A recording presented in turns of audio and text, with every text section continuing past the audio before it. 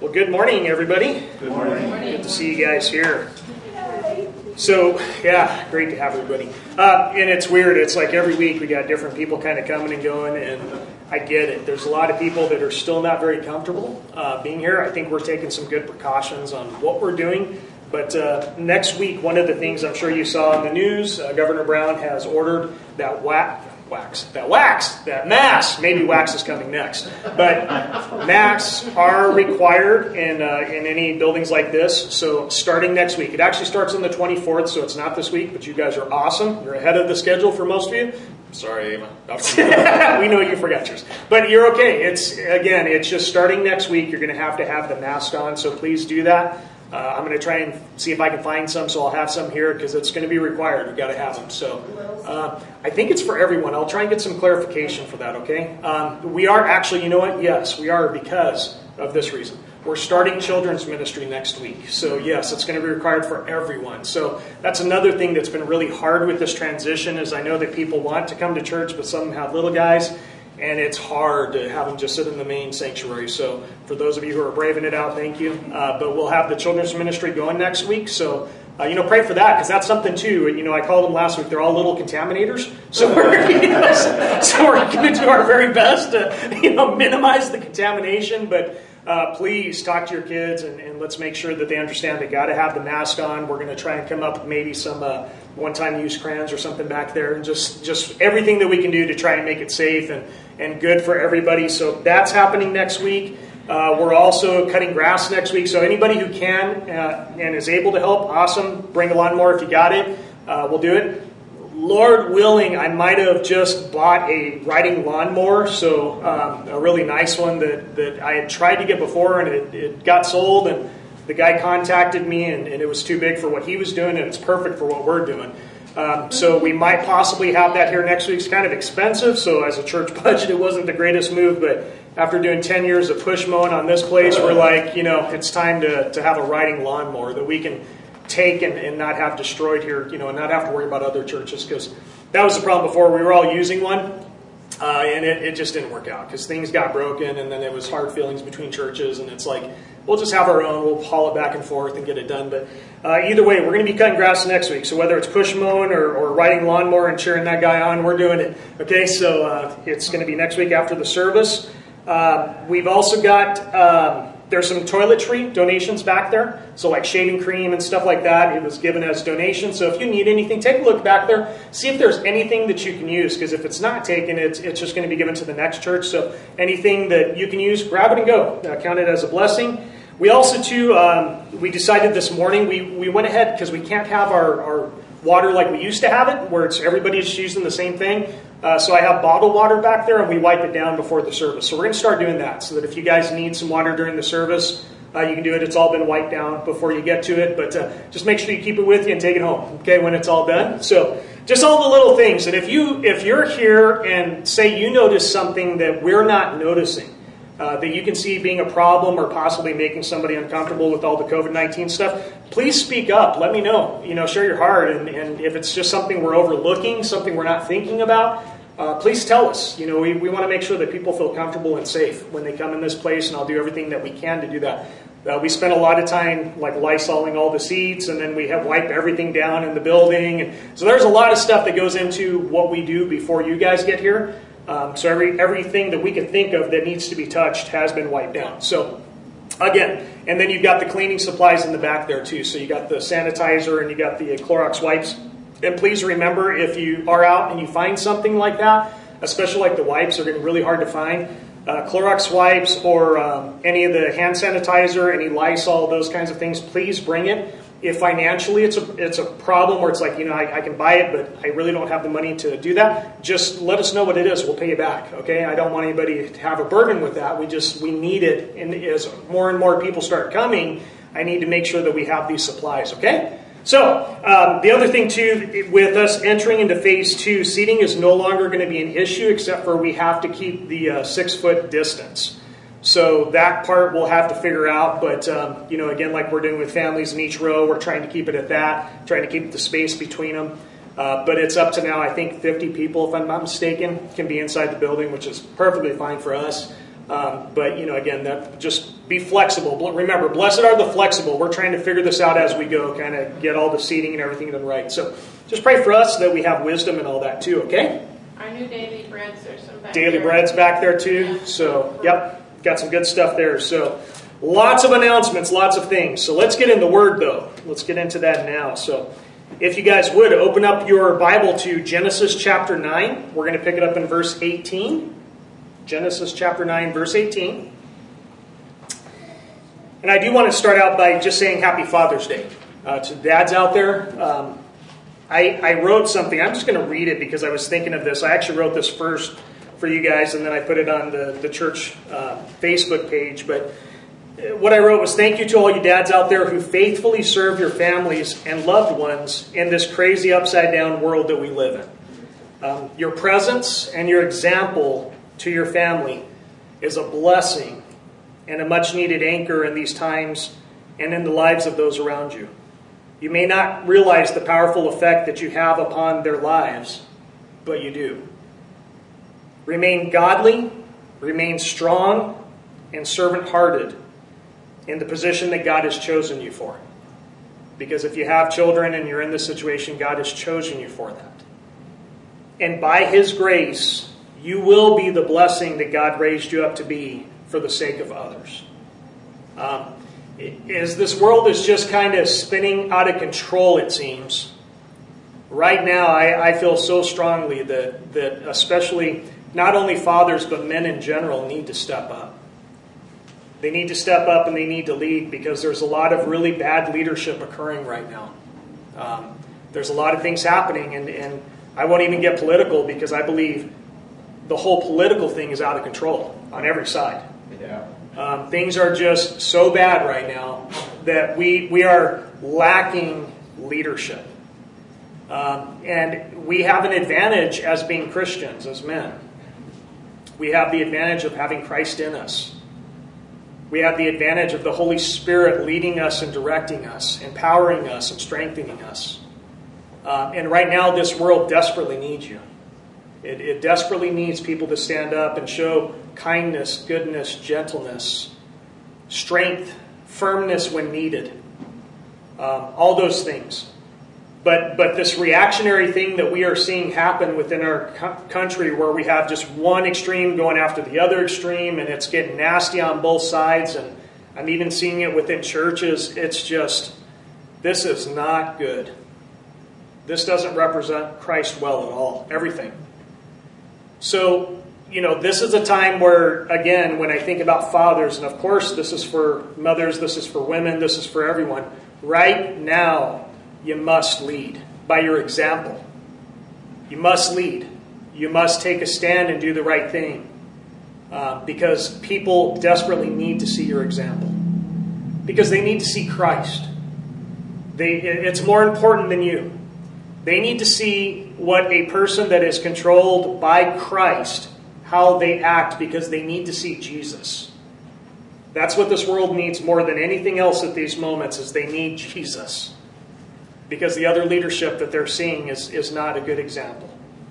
So please, just this Father's Day especially, I really want the dads to think about that.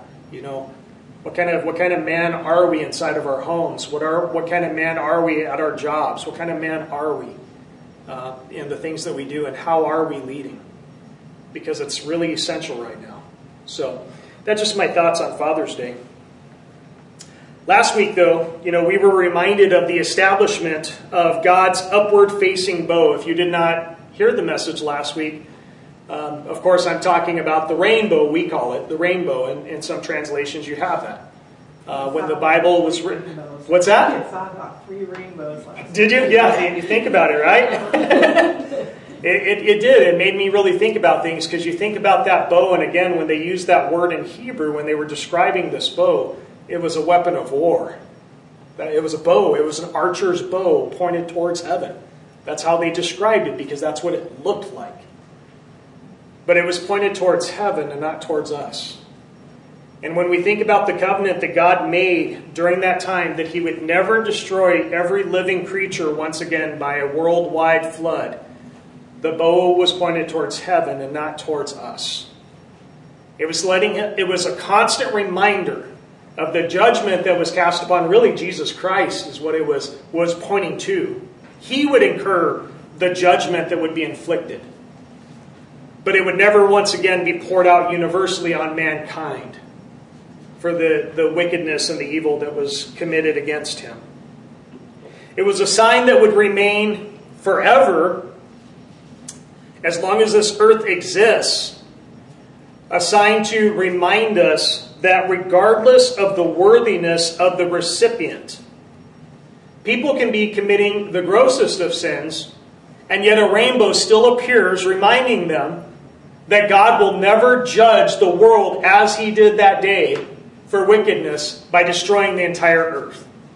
And that's amazing to me. That's the thing that I hope you remember whenever you see a rainbow, is that no matter how bad things get, no matter how bad you get, it's a reminder of God's covenant.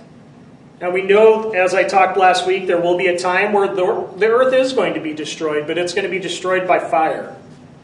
But salvation has already come, right? He's already made a way of escape. He's already made a way out for those who are again looking forward towards the Messiah. And we should be grateful for that. We should be grateful that we live in that time. It's important, too, that we remember that this was an unconditional covenant. And that's important because it's not dependent upon us. This was a promise that God made himself, and it was towards everyone. But it was unconditional. It wasn't something based on the worthiness of the recipients or the obedience of the recipients. It was something that was unconditional. He was going to keep this promise. And he is keeping the promise. However many thousands of years, this could be 4, 5, 6,000 years later now, we still see what? We still see a rainbow. How many wicked generations have passed? How many times where if God just said, enough, I wiped them out once, I'll do it again. You know, I mean, or like maybe a mom says, I brought you into this world, I'll take you out. You know, I mean, it's like he could have done it over and over and over and over again, but yet we still see the rainbow reminding us that he's not going to do that once again. Today we're going to see another example of just how gracious God can be, even in the midst of really some of our greatest failures. Chapter 9, verse 18 begins with this. It says, Noah's sons who came out of the ark were Shem, Ham, and Japheth. Ham was the father of Canaan. These three were Noah's sons, and from them the whole earth was populated. Now in chapter 10, I don't want to make too light of this, because in chapter 10 we're going to spend some time in this, but we're going to see how all the nations really came into being from this time. They came forth from these three men and their families. So that just the entire existence, human population since then, came from these three men and their families. But first, I want you to see how right after God made this covenant that he was not going to destroy the earth once again because of human wickedness, verse 20 begins really with the horrible account of Noah's first epic failure, and it's recorded in Scripture, like one of his worst mistakes he ever made. Recorded for us, all these hundreds and thousands of years later, for us to actually read about his greatest mistake. And it begins innocently enough. When you read verse 20, it says, Noah, as a man of the soil, began by planting a vineyard. Sounds great, right? He just came out of the boat. Life is starting over. They're repopulating the earth. Things are happening. Kids moved out of the house. It's like, hey, things are getting back to normal. It's like, this is happening, right? And it starts out by saying, Noah, as a man of the soil, began by planting a vineyard. Now, remember, Noah, like his father, was a farmer. He's described right here how? Man of the soil. A man of the soil. To me, this implies that he was really kind of a blue-collar, hard-working man, is what I get from that.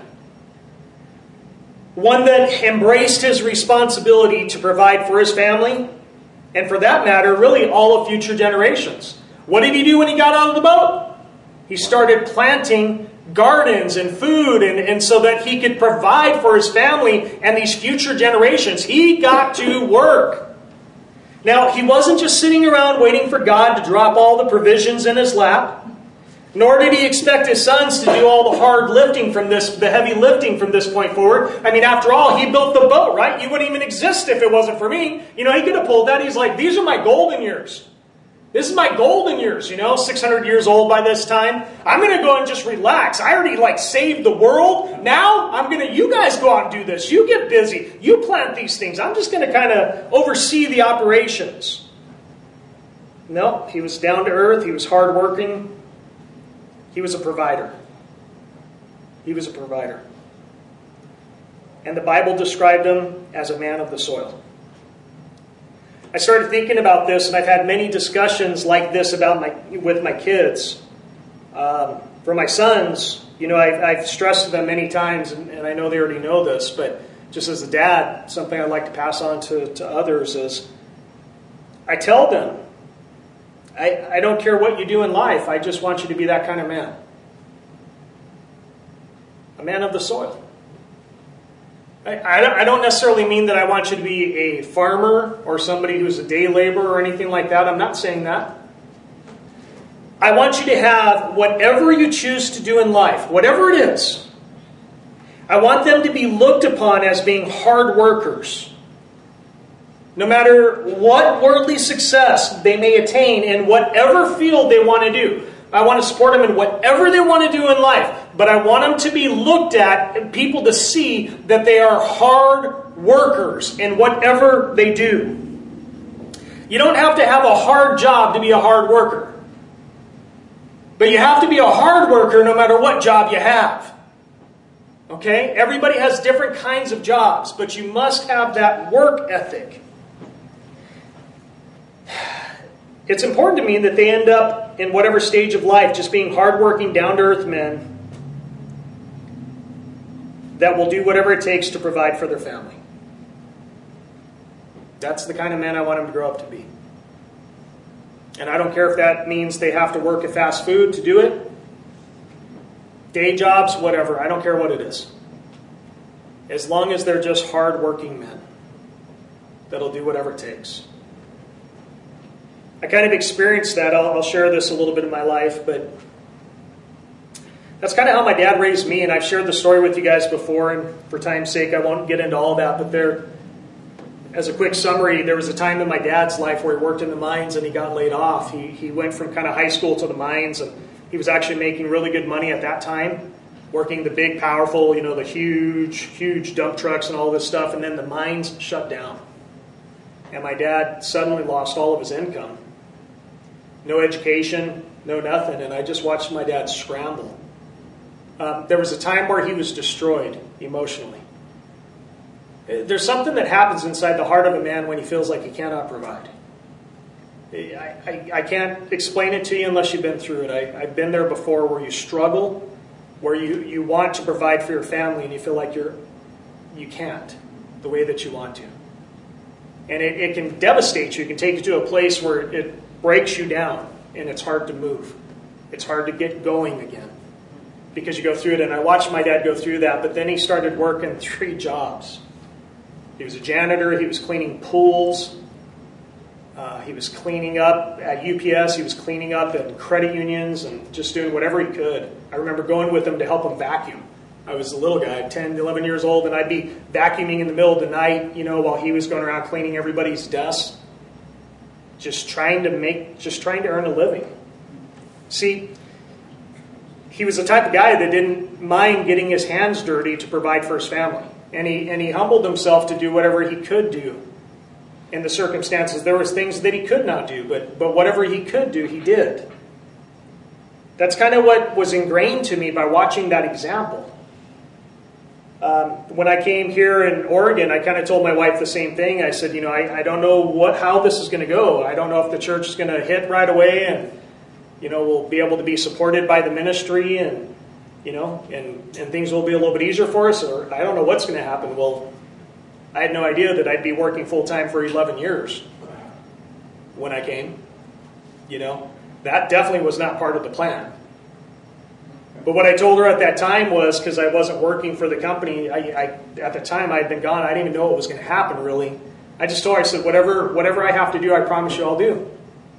If I have to work 2 or 3 jobs, I'll do it. and do the ministry. I'll do whatever I have to do to provide for my family, because I'm not going to not provide for my family for the sake of ministry. That's the responsibility that God has given me, is I got to take care of my family. That's also what I want my kids, when they get to that position in life where they have their families or whatever, and whatever kind of catches them off guard and things happen in circumstances, I want them to be the same kind of men that will say, I will do whatever I have to do to take care of my family. Whatever it is. If it means I have to be humbled, I'll be humbled. If I have to do something I don't want to do, I'll do it. This is just what it's going to take. And that's, again, kind of that man of the soil that I envision. But this isn't just true of my sons, it's true of my daughter too, I want her to recognize, I want her to have those same kind of traits that she'll do whatever she needs to do to make sure that she's taken care of. And when it comes to work ethic, I want her to have that. And I'm grateful my kids do have these things. They're at a young age. They already kind of got it in them. It's really important as a family to do your very best. You can't control everyone, but you can do your very best to instill those work ethics and get them to understand the importance of it. Because I can tell you from being in a business world right now, that work ethic does not exist in many young people today. It's getting rarer and rarer. There's not very many servant-hearted people. There's not very many people that are willing to do whatever it takes. They kind of feel like they're entitled to things that they are not entitled to. So I want her to have that, but I especially want that, over a future husband. We've had that conversation too. Matter of fact, there's, we joke about it when we took her to Bible college. She knows exactly where I'm going. So at Bible college, we pull into the campus, and it was a day early. They weren't letting anybody on campus. I'm like, let's see if we can get on campus, She's like, no, I was excited. I wanted to see it, And we pull in, and they have a security area, and they've got this security guard right there. I'm like, hey, right here, here's this guy, He's godly. He's got a job. He cares about your safety. This is the kind of guy I want right here, That makes him godly, a provider, and a protector. That's what I want for her, And whoever she marries, those things are important to me. I want somebody who's godly. I want somebody who's a provider, and I want somebody who's a protector. I want my daughter taken care of, and I want my grandkids taken care of. Just like I would do for my kids. Just like I would do for my wife. That's what I want. I don't want anything less, right? No father would want anything less for their daughter. And that's what. So we joke about it, but it's true. This is what I want. Sadly, like I said, it's kind of a dying breed, and my heart breaks for this generation, and it kind of fears for the next. I'm seeing that these values are not valued by much anymore. My dad modeled how to be a man of the soil. I'm trying to model how to be a man of the soil, and I hope that my kids model how to be a man or woman of the soil. I hope that that's something that goes on for future generations. But Noah was doing much more than just farming and planting a garden in those days. He was showing them what it takes to survive. He was showing them he was modeling, this is what it takes to live. By his example, he was showing them. He didn't, like I said, he didn't say, you guys get out and tend to these things. Go plant the garden. Go take care of this. Go do that. He was modeling that. He was showing them what to do. But even with all that, man, I admire that. You can tell I just spent 20 minutes on my message on that. I admire that so much in Noah. But even with those great characteristics, you need to make no mistake. This man was by no means perfect. Not at all. And right here, we're going to start reading about some of his biggest failures. In verse 20, we were told, besides him being a man of the soil, he began by planting a vineyard. You read that, it's like no big deal, right? The guy likes grapes. No big deal. Maybe he just wants some grapes. Had an urge, I'm going to plant some grapes. And then you read 21. And it says, he drank some of the wine, became drunk, and uncovered himself inside his tent. Ham, the father of Canaan, saw his father naked and told his 2 brothers outside. Then Shem and Japheth took a cloak and placed it over their shoulders, and walking backward, they covered their father's nakedness. Their faces were turned away, and they did not see their father naked. When Noah awoke from his drinking and learned what his youngest son had done to him, he said, "Canaan is cursed. He will be the lowest of slaves to his brothers." He also said, "Blessed be the Lord, the God of Shem. Let Canaan be Shem's slave. Let God extend Japheth. Let Japheth dwell in the tents of Shem. Let Canaan be Shem's slave." Now Noah lived 350 years after the flood, so Noah's life lasted 950 years, then he died. That spun out of control pretty quickly, didn't it? Here was Noah. I mean, we just read, what was it in chapter 6, verse 9, right? It says, Noah was a righteous man, blameless among his contemporaries. Noah walked with God. That was right before the flood.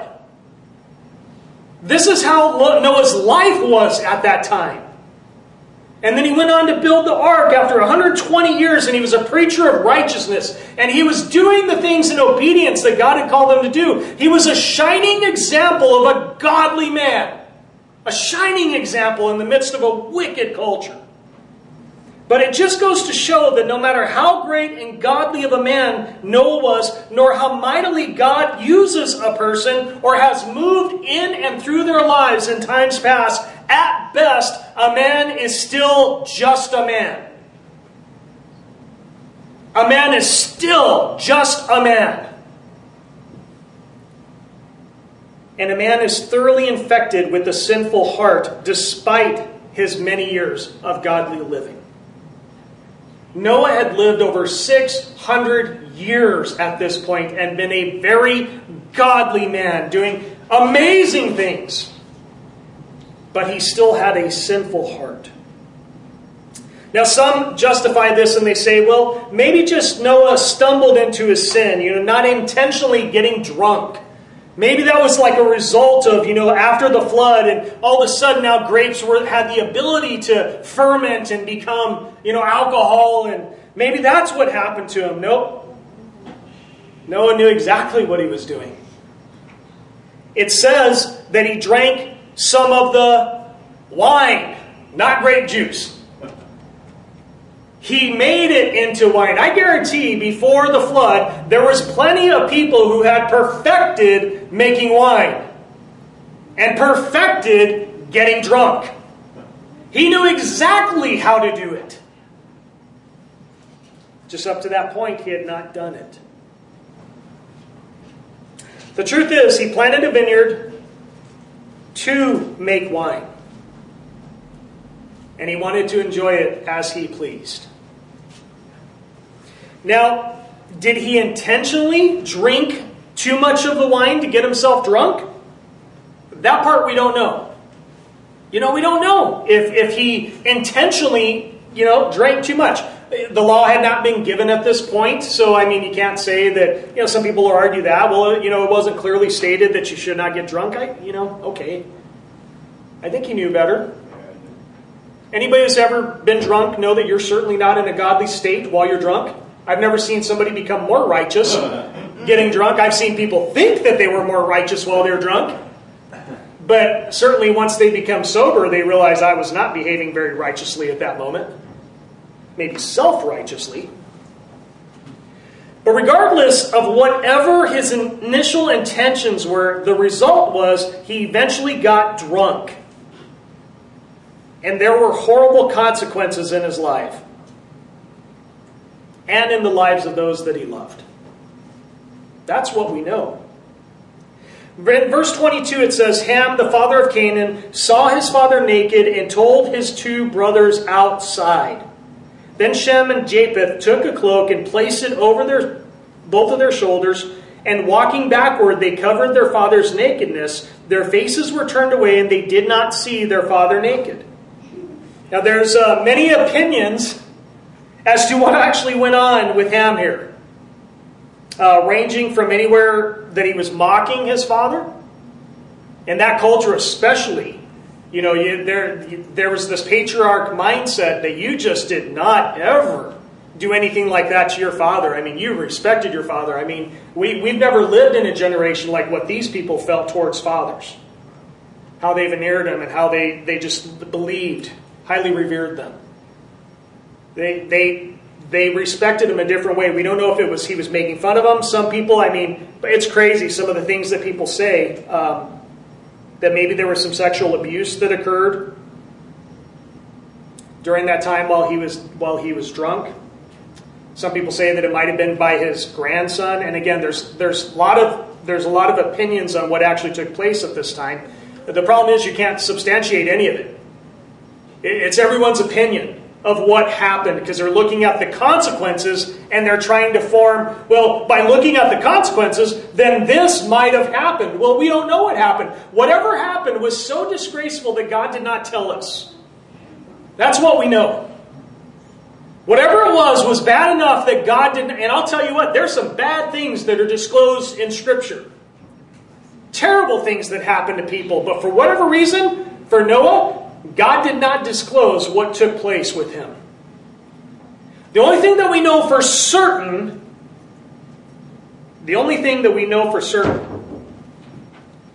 is that he saw his father's nakedness. He saw it.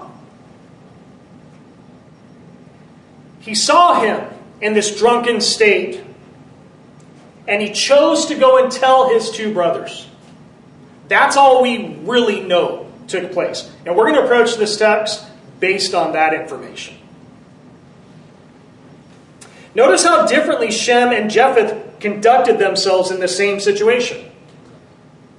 When he came out of the tent and when he started telling his brothers what he had seen, what his dad had done, it says they responded completely differently.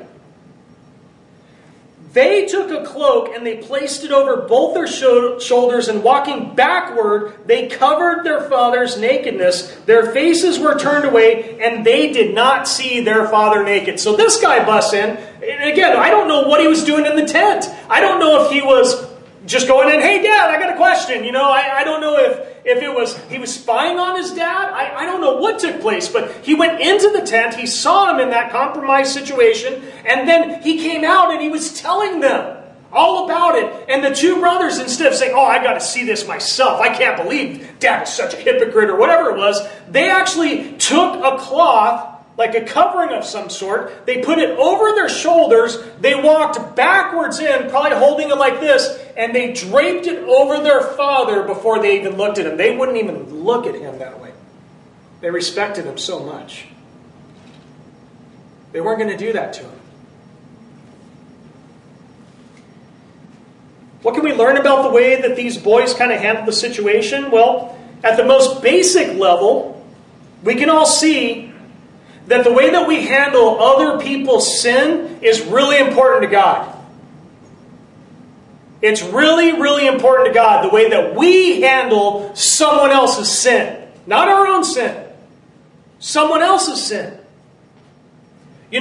When you hear of somebody sinning, and maybe you don't even like them, maybe you're glad that they sinned and they got busted or whatever. Are you gloating over their sin? Are you like, yeah, good, he deserved to have that happen. I knew he was a jerk. Are you personally entertained by their destructive foolishness? I remember being personally entertained by some other people's personal foolishness. I remember that. Come on, we live in a generation where we watch video after video after video of someone else doing something stupid, and we just love watching it. Yeah, I'm a sinner just like you. I watched a guy, it just caught my attention, where some guy, some bully was talking trash to some kid and he just knocked him out. And I found it in the flesh. I'm like, yeah! And then I read this. Oh! Man, glad I didn't share that. But are we entertained by somebody else's sinful decisions? A little bit. Are we publicly broadcasting all their failures?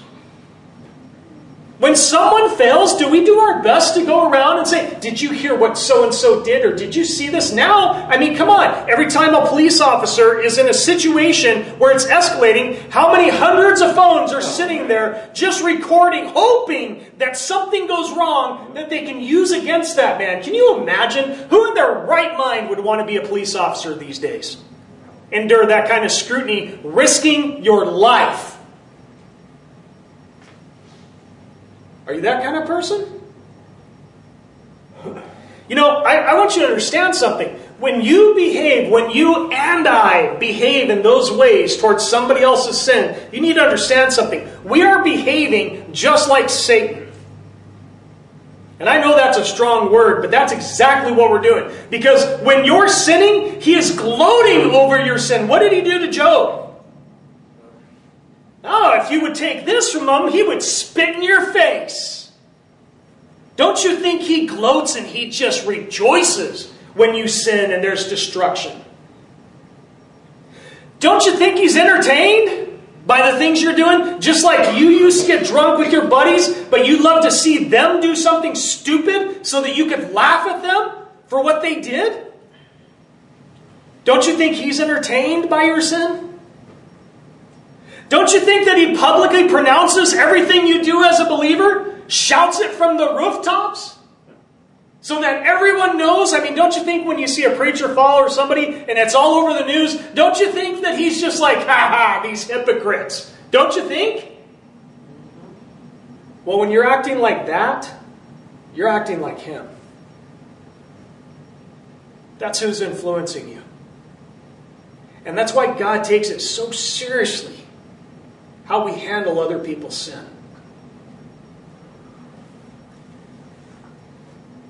The Bible calls us to handle these situations more like Shem and Japheth.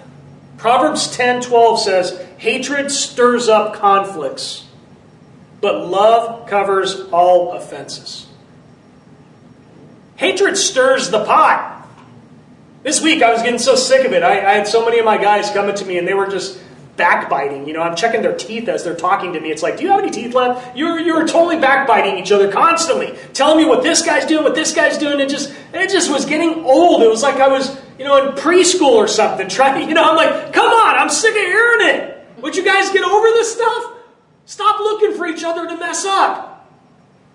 Let's move on, Hatred stirs up conflicts, but love covers all offenses. 1 Peter 4:8 says, oh, that's not the right one.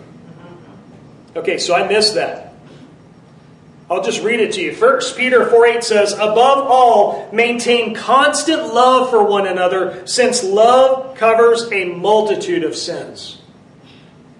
That's what we read in 1 Peter.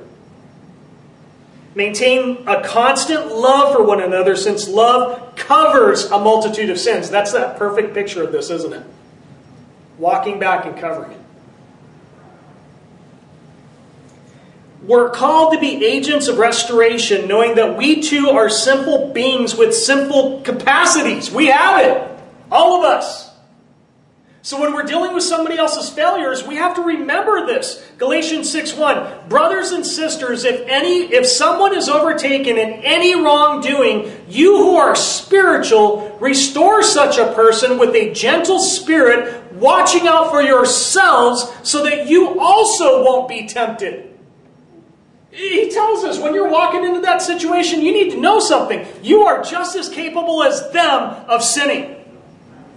If not the same sin, something else. Be careful.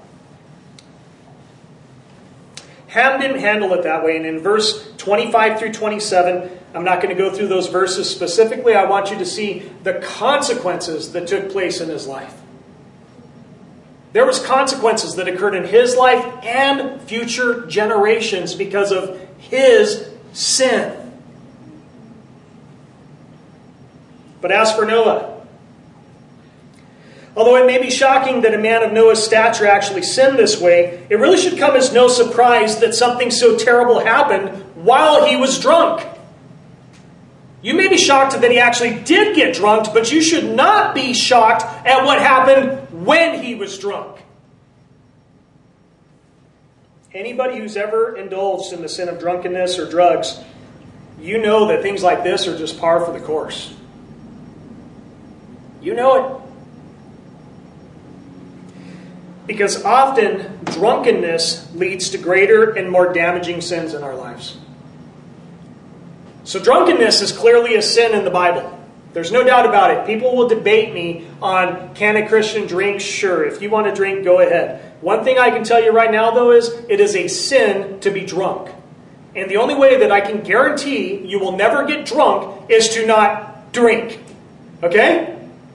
So you go ahead and figure out what that line is for you. But as far as me, I don't drink at all. Because I know I am perfectly capable of sinning. So I don't do it. You make your own decisions. But I know 100% if you don't drink, you won't get drunk. Okay? It's that simple. The reality is that the sin of drunkenness often leads, and many times sexual sin is tied to it. Many times. I can see it in my life when I was drinking. I can see it in the lives of others. It's amazing how many times the sin of drunkenness involves some sort of sexual sin. It's tied together many times. Either a sin that you commit while you're drunk or a sin that is committed against you.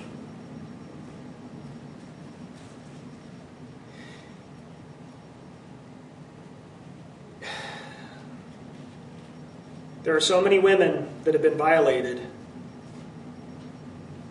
while they were drunk.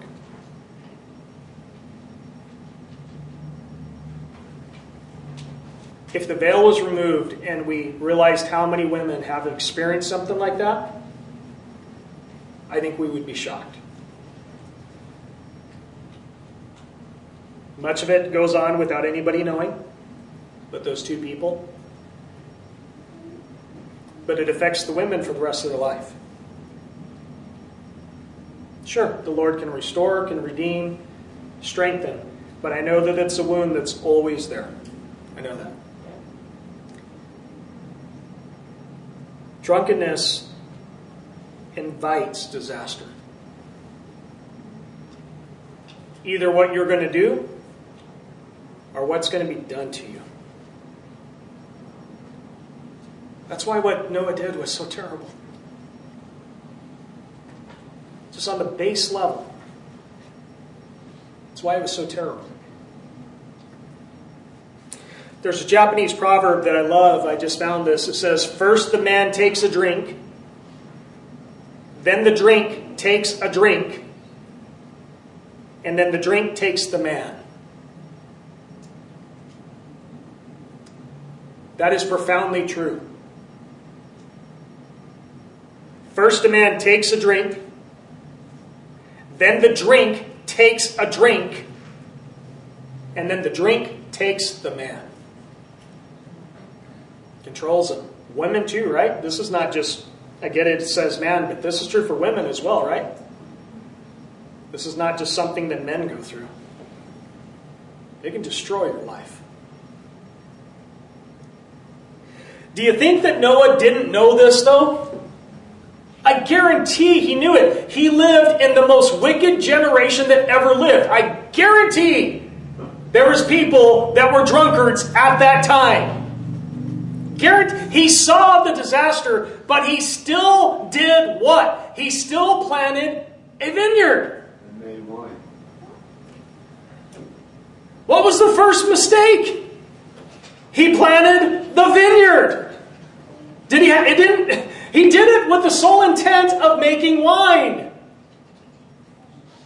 The first step should have been, he should have never planted the vineyard. It should have never been done.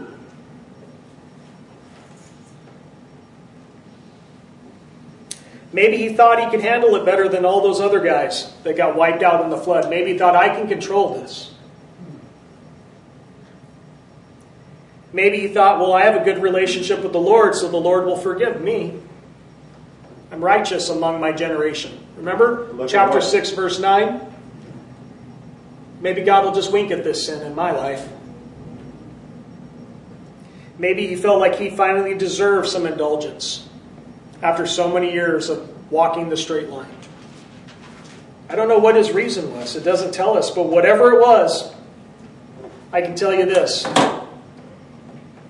It could have been avoided had he not planted the vineyard.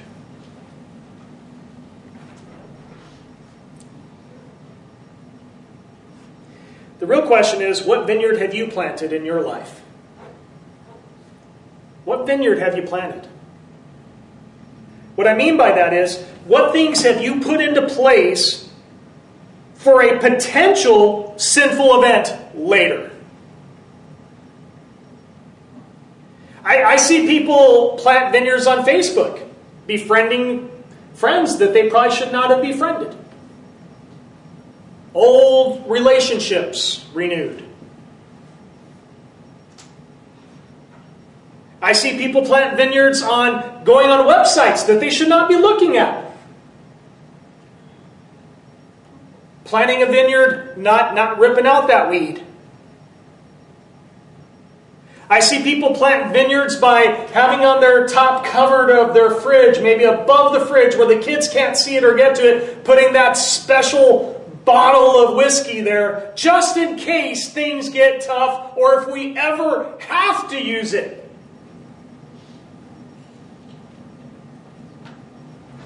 See, we plant vineyards in different ways.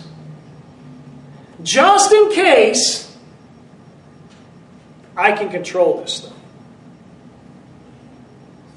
And then once it spins out of control and there's consequences in people's lives, then we realize why God said, you shouldn't have planted the vineyard. You shouldn't have clicked on that. You shouldn't have pursued that relationship. You shouldn't have gone to that place. You shouldn't have said that thing. You shouldn't have done that thing. He was there. The Holy Spirit was there all along telling you, don't do this. Don't do this. Don't do this. But we push through it because we think it's just a vineyard. It's just grapes. It's no big deal. I can handle it. But see, if you don't plant the vineyard, you don't make the wine, and you don't get drunk. Okay? Seems simple. Now, I don't expect you to go out and rip out your gardens. Unless it's a vineyard, maybe. You'd be the one to make that decision, but I do want you to leave here with just remembering this. And it doesn't have to symbolize just alcohol. I think it's a good description of sin. First the man takes a drink. Then the drink takes a drink. Then the drink takes the man. That's how sin operates, whatever sin it is. You take the drink first. No big deal. Now there's something inside you craving that. Eventually, you become enslaved to that sin. The drink takes the man. This is why we have to be careful not to plant vineyards of any sort in our life. Now, if God is stirring up conviction in your life of any sort, and there's things in your life that He's addressing, listen, deal with it. Take whatever steps are necessary. Don't allow that thing to be a future cause of destruction in your life or in the lives of somebody that you love. Don't let it destroy your families. Don't let it destroy your loved ones. Don't let it destroy your reputation. Don't let it steal all the good that God has been doing in your life, because for 600 years, God did a lot of good through Noah and in his life. And it wasn't that his life was wasted, but man, doesn't your heart just break for him? You lived all that time. You saw so much good. Why? You didn't need that. I think our heart goes out the same way for us. You know, when I think of us, and when I see the results of sin in people's lives and the horrible consequences, I just want you to know as well that, man, if it breaks my heart, then how much more does it break the Lord's heart? And if we can please just be honest for a minute, how many things do we regret in life that we wish we just would have ripped out that vineyard? You know? How many things, right? None of us are sitting here perfect. All of us can think back to, if I could only go back in time. Every day is a new start, though. Yeah. That's why you have this restart, right? That's why there's still a rainbow out there. But let's be wise living in that age.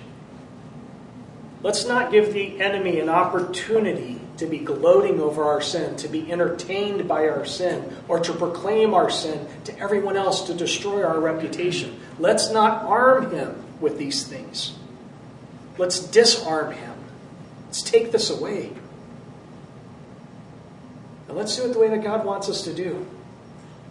And let's skip this part in our story, right? Let's skip this part. Okay?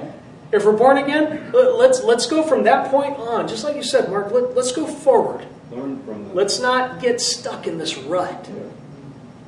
Self-inflicted wounds. Let's not do that. Okay? All right, let's pray. Father God, I thank you, Lord, for your word. I thank you that you give us this example. And man, it's tough to understand how a man like Noah fell into something like this. But as a sinner myself, I guess I can see it. It could happen to any of us. None of us are perfect. We all fail. We all make mistakes. But those sins don't just like pop up and suddenly take us. We have things in our lives that we just allow to remain, or maybe we plant it in our life and it grows, and next thing you know, it takes over. Lord, help us to rip those things out, not because we just want to be good Christians, but Father, because we want to avoid the damage. We want to be close to you, Lord. We don't want to be further from you. We don't want our sin to separate us from you. Lord, I just pray that if there's anybody that's here today or perhaps listening to this teaching or watching it, Lord, I pray that if this is a message for them, give them the strength to repent. And repentance, Lord, give them the real repentance, the turning from their sin. Your word says that even Jesus himself taught that if our right hand causes us to sin, cut it off. And that wasn't so that we'd walk around with one arm, Lord. It was to show that we have to take our sin seriously because it's so devastating. Lord, give them the strength to do whatever they have to do.